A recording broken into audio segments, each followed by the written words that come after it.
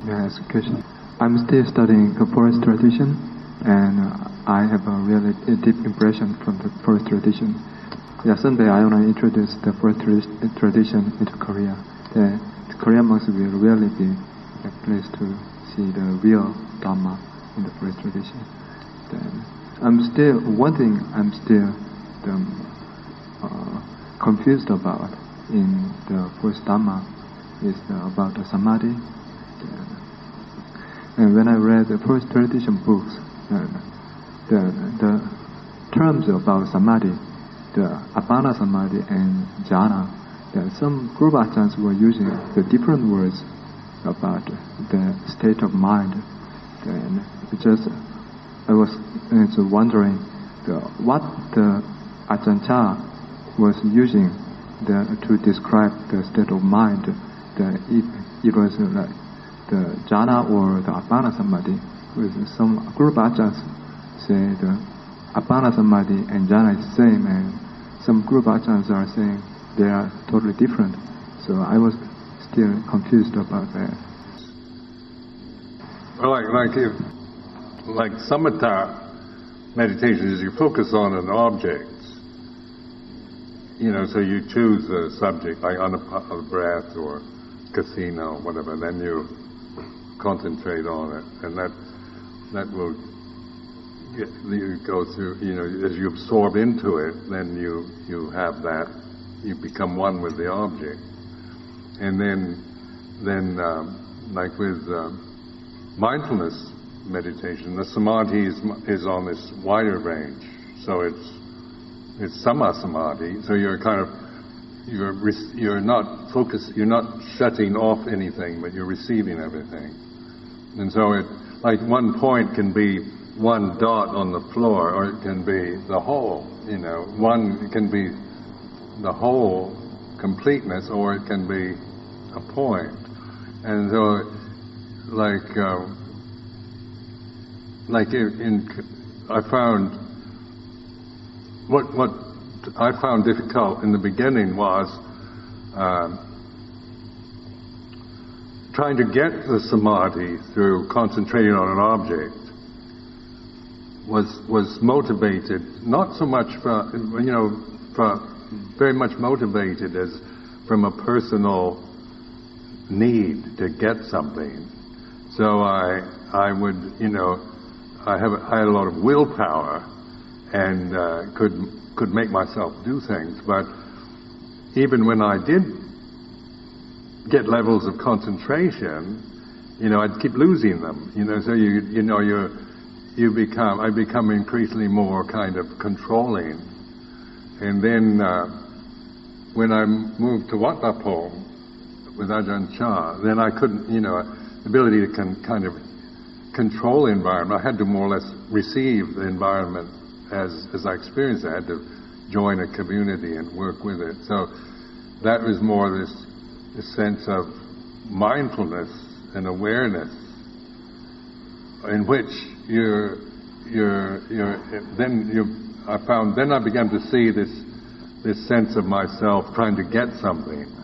So I've always, for me, the point that I valued from Ajahn Chah was getting to see the obstructions of grasping out of ignorance, and so even when I'm grasping Buddhist ideas or Buddhist opinions out of ignorance of, there was still this sense of me and mine and related to my own practice or my view about Buddhism. And then through this, so I found my real interest lie with the noble truths, Four Noble Truths, rather than worrying about the levels of samadhi or jhanas and that. I became found it more interesting to investigate suffering, its causes and cessation and path, rather than spending a lifetime trying to control everything so I can get tranquilized. So, and because I did have very tranquil experiences in the beginning, and that made me desire to, it created this desire all the time to have more and more tranquility. And I began to see how that desire and that grasping out of ignorance was the problem. And then I began to investigate this Sakya Ditti, this self-personality view, and began to witness, observing myself, the views I had or the way I thought. Not to criticize, but just to see how wanting to attain Nibbana is certainly, a noble aspiration. But coming from ignorance and Sakya Ditti, it can be, you're grasping the idea of it rather than actually finding, what that really means in terms of here and now reality. So, and then different teachers have different ways of practice. So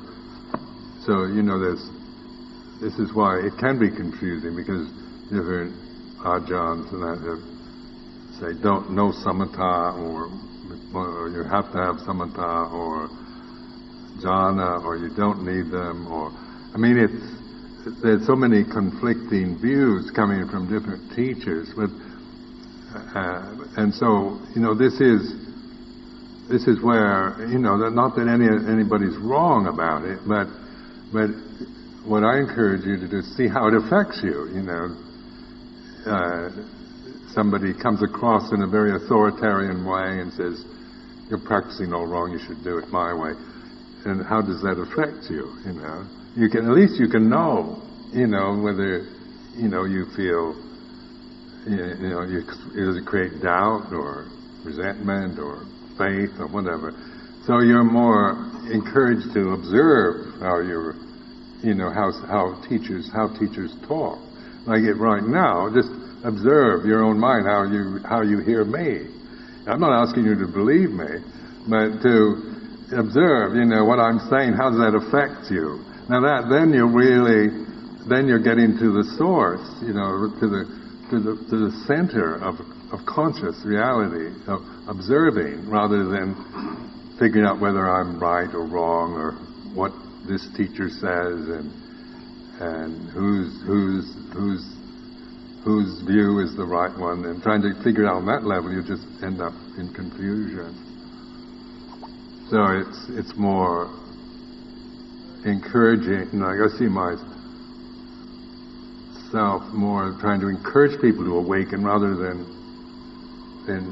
telling them how to practice, or just trying to start another kind of method of meditation called sound of silence or something. I don't want to do that. It's just I don't want to create another method, but to how I can help you the best is to encourage you to be aware rather than tell you how you should practice. Because even though I might tell you, give you good advice, if you're not aware of your, how you're receiving this and the reaction and the result of what I say, how your reactions you have, even though I might give you good advice, it's still not coming from your awareness. It's coming from Ajahn Sumedho said you should do it like this, and that's not. It doesn't work like that. It's like learning to trust yourself, to be aware, and recognize this is what you can actually recognize and know, and then what other people say, whether it's true or false, whatever, you're aware, of how it affects you. And then in terms of, the lifestyle, then you conform action, speech to the way the Korwat or the Vinaya according to the monastery you're living in. So you're not trying to even cling to Vinaya. It has to be like this or it's wrong, but you're just, it's an agreed way to live, so that you're not endlessly negotiating about the externals. You're kind of making it easy if you do it like this, so then you can observe your own, loves, hates, aversions, criticisms, complaints, from this position of observing rather than judging. Like when you start criticizing, like if you feel anger towards somebody here, and then somebody says, a good monk shouldn't be angry, and then I'm making you feel guilty. So say you're angry with me, and then I say, if you were a good monk, you wouldn't be angry. You would have conquered anger. and then you start feeling guilty about it. But if you're trusting in your awareness, and you have confidence in that, and I say, a good monk shouldn't be angry. You can be aware of your own, reaction to my kind of scolding or kind of telling you how you should be is like this. And so this gives you the foundation to observe from, to investigate Dhamma. Because if you're just operating from what others tell you, then it can be very good advice, but it's still you aren't seeing what you're doing. You're merely believing in what a teacher says without observing this, your own grasping of their teaching. And you hear a lot of, Ajahn Chah said, and Ajahn Chah's way. People quote Ajahn Chah all over the place.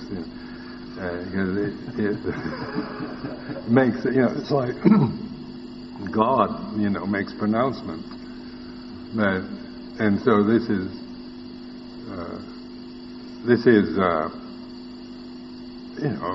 understandable. I mean, I've done it myself, so I'm not particularly blameless on that level.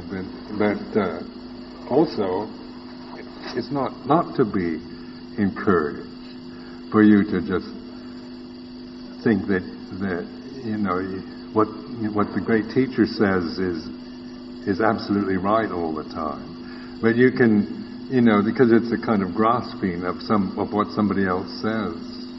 So that's the emphasis is opening to this grasping, this avijja, ignorance of Dhamma, desire that comes out of that ignorance, and grasping of desire.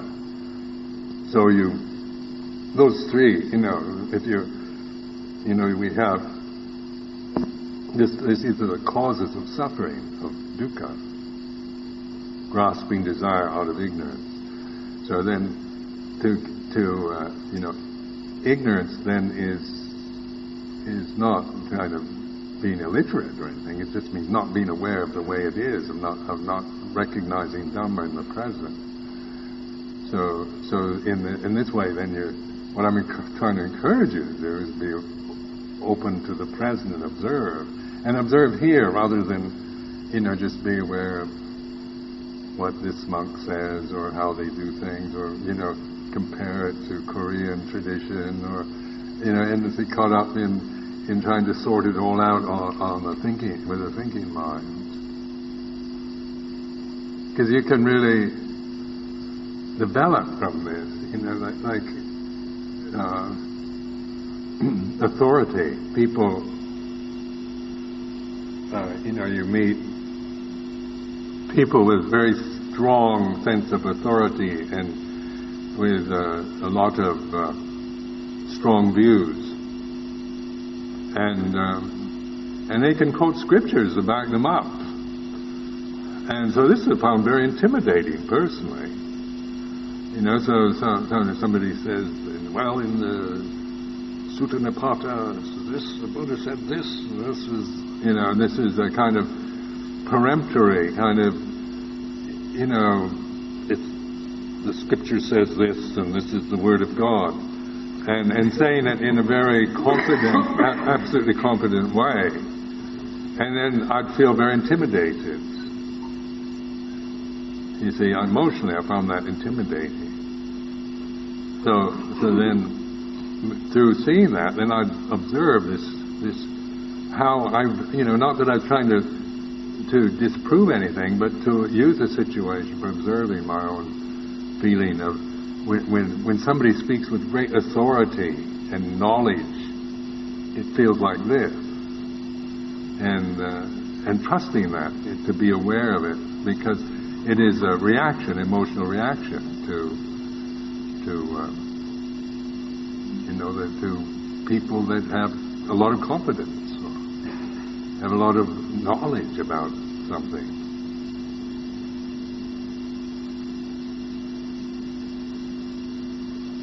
In this holy life,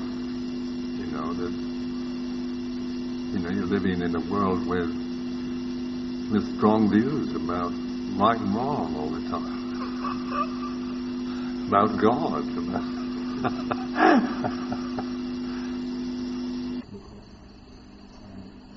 The Guru Ajahn say body and mind are separate, but okay. But in my practice, I see basically that the body conditions the mind and vice versa. So how can one see beyond that illusions? Like the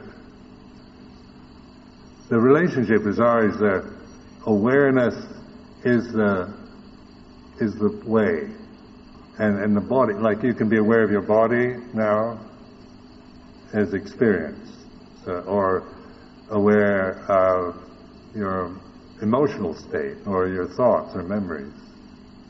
And so this is like this awareness includes the body and the mental states. And so therefore it's more like, like the Western mind, we tend to say consciousness is something in your brain. At least I did. I had this idea that it's in here. But then in meditation, like Kayanupassana Satipatthana, I'm actually aware of the body as experience here and now. So posture, breathing, and physical Vedana, pain and whatever. So it's kind of vibratory realities you're aware of as that are happening here and now, and that's so the body is in the consciousness, and then the self, the sense how you see yourself as a person, it changes according to the conditions. So according to the weather or whether you're being praised or blamed or whatever. So but that awareness is a constant. It's something that has it sustains itself. It's not, you don't create it.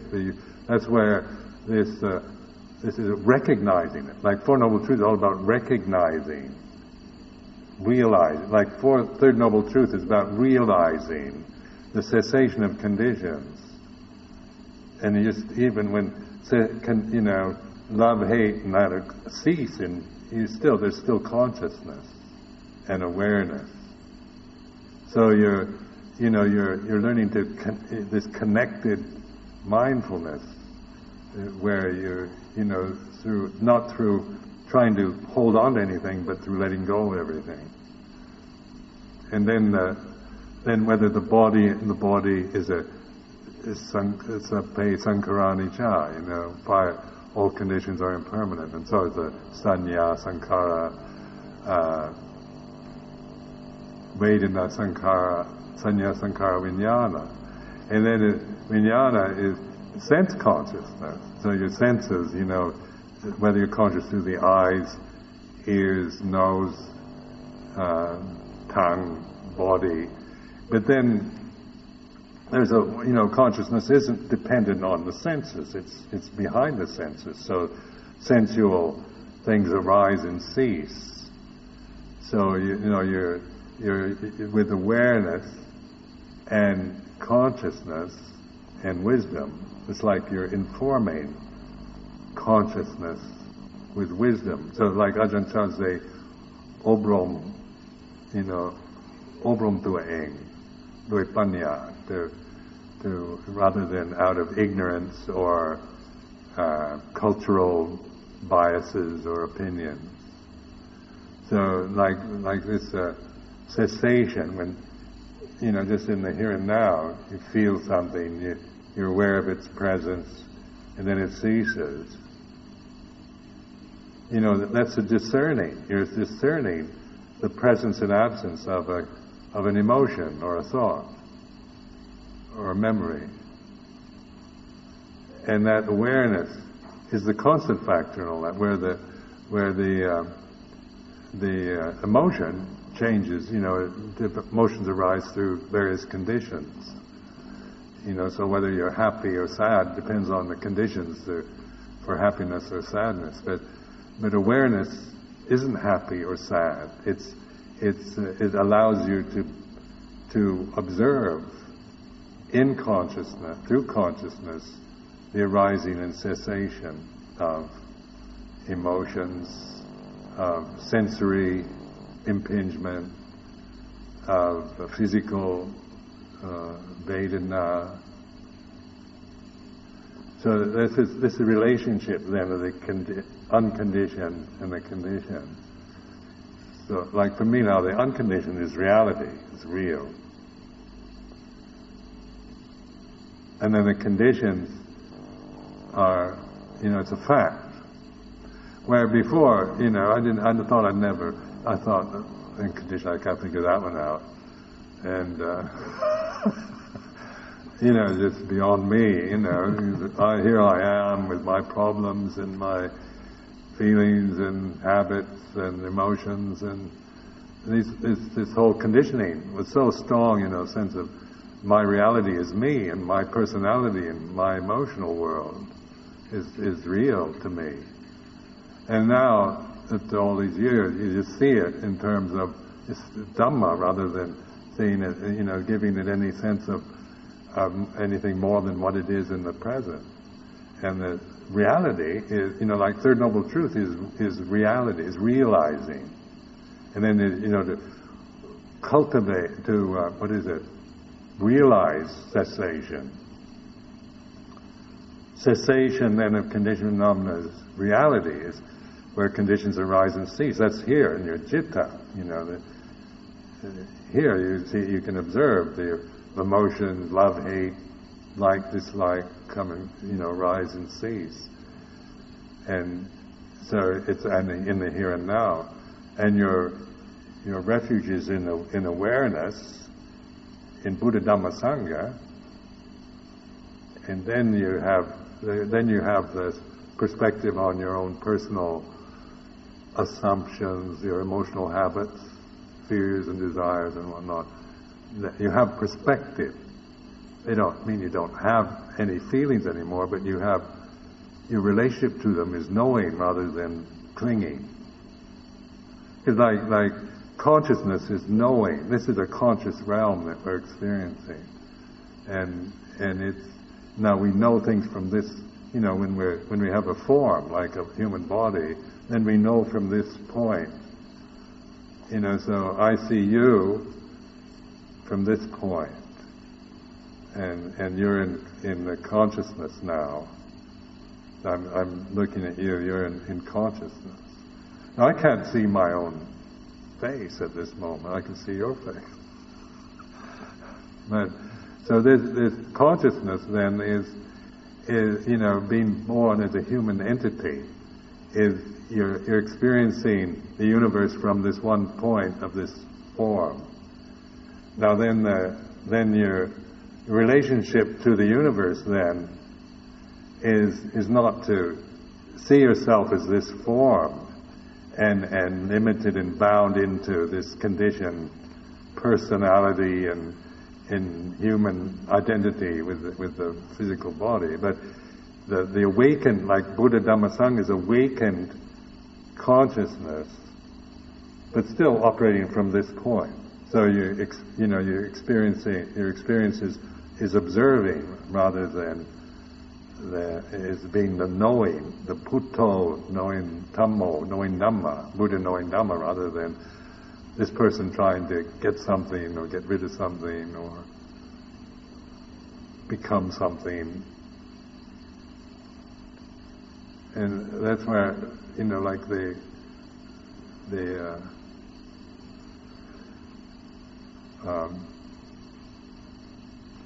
for me now, this sense of Bhutang Saranam Gacchami, the kind of Theravada Buddhism, ceremony, and people we take the three refuges and the 5 precepts, and so Bhutang Saranam Gacchami. Then, so it can be just perfunctory chanting or ceremony. But to me, they contemplate what is a refuge. What do you mean by sarana and refuge? And then it's a place, when you go to a refuge, you're looking for a safe place to be.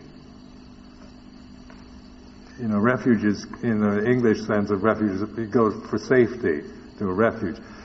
Well, right now, what is the only refuge? The safety, like I could pull out a gun and I don't have one. I mean, this realm here is very uncertain. The sky could fall in, or a suicide bomber could blow himself up. And I mean, so even though these are not likely at this time, monasteries are fairly generally considered safe places to be. But they can also, recognize that just refuge in a place is not a real refuge. So then this awareness is the only refuge, because it's with you all the time.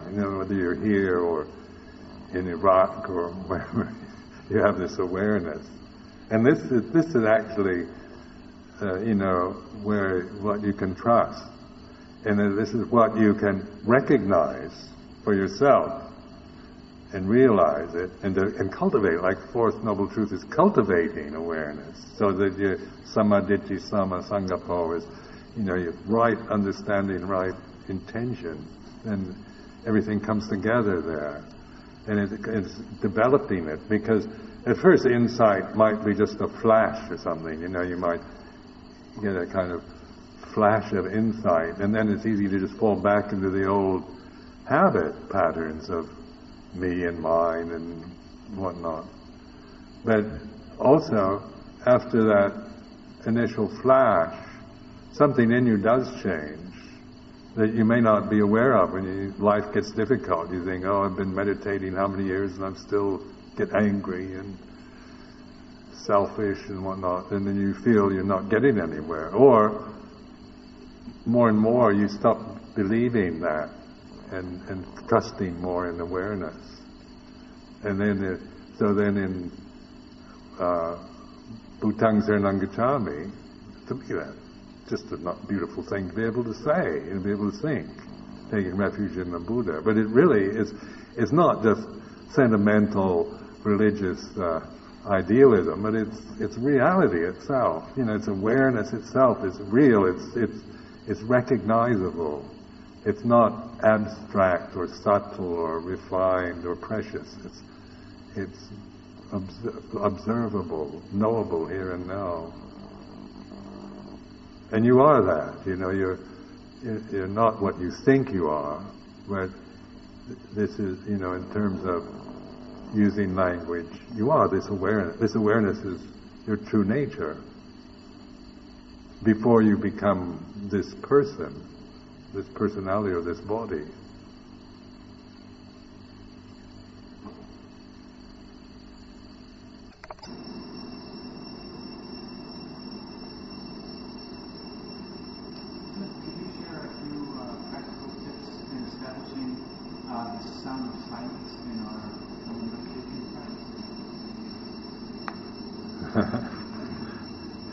Well, like right now, you can just listen to the sound of the cicadas,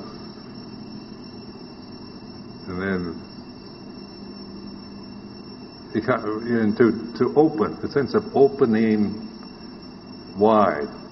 It's not like concentrating narrow. It's not samatha, but it's opening wide, and this is a sense of embracing the present. So you just notice what first comes up, like the cicadas are the most obvious sound I'm hearing now. And the kind of ringing insect sounds.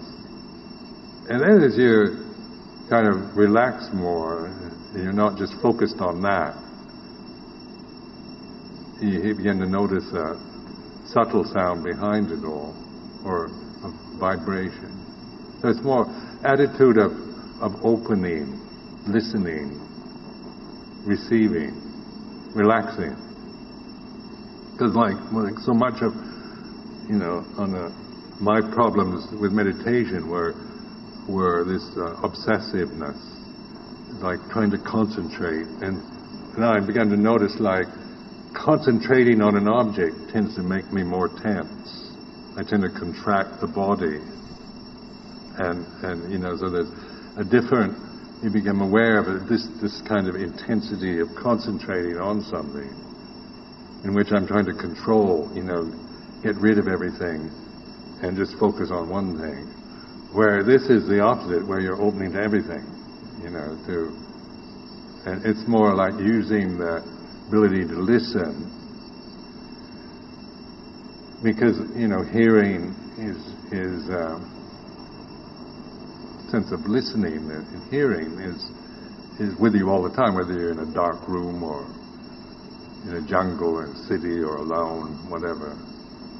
All the time, even is the practice in the London Underground, just sound of silence,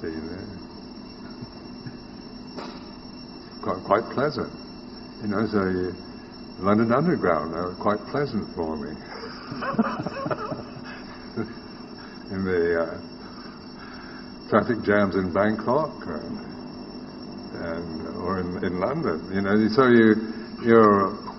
your attitude changes from controlling and trying to make things according to one's desires to just receiving and listening.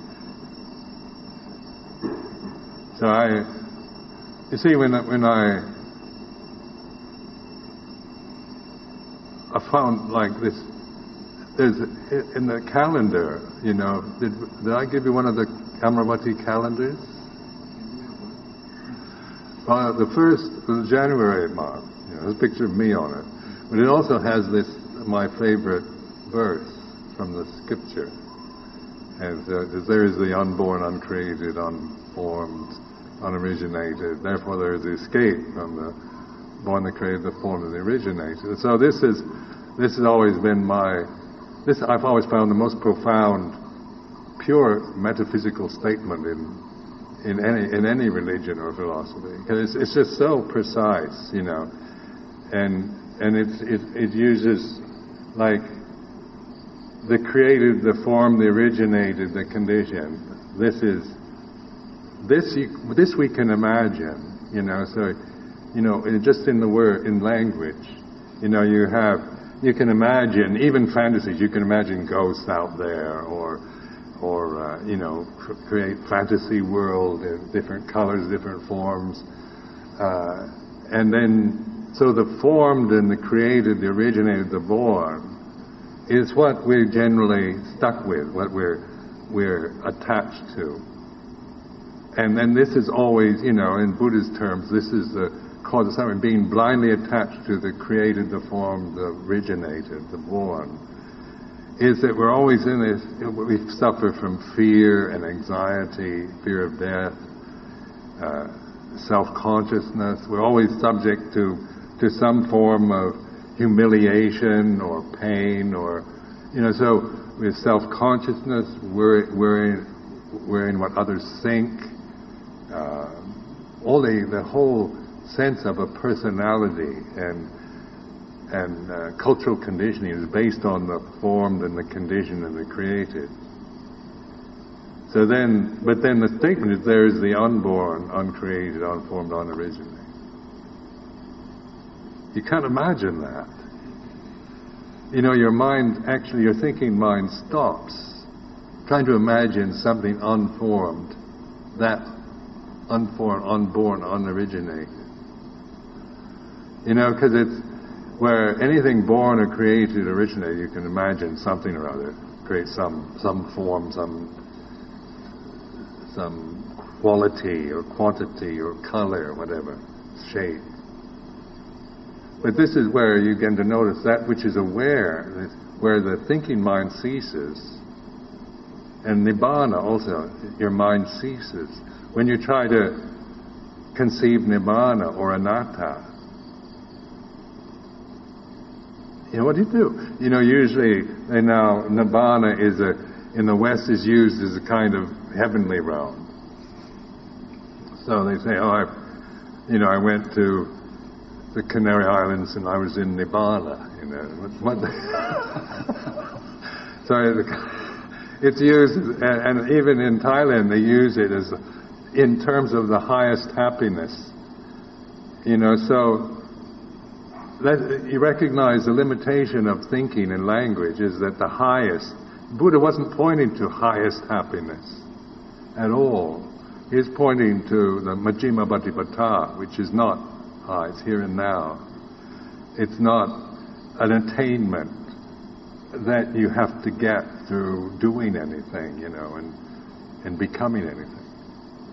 So so nibbana is kind of a word that leaves your mind blank, or anatta, non-self. And so people tend to think that non-self is like you just become, you know, you're kind of a zombie, or you're dead, brain dead or something, you know, you no longer think anything. You know, the idea of being an arhat can sound like you're just kind of sitting there with no feelings or, you know, nothing going on in your mind.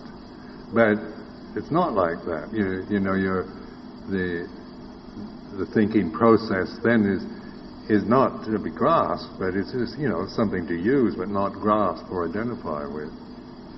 So then this sense of the unborn, uncreated is recognized through awareness, through just letting go of everything and observing, being fully attentive, paying attention to the present, listening, in other words, in this wide kind of receiving way.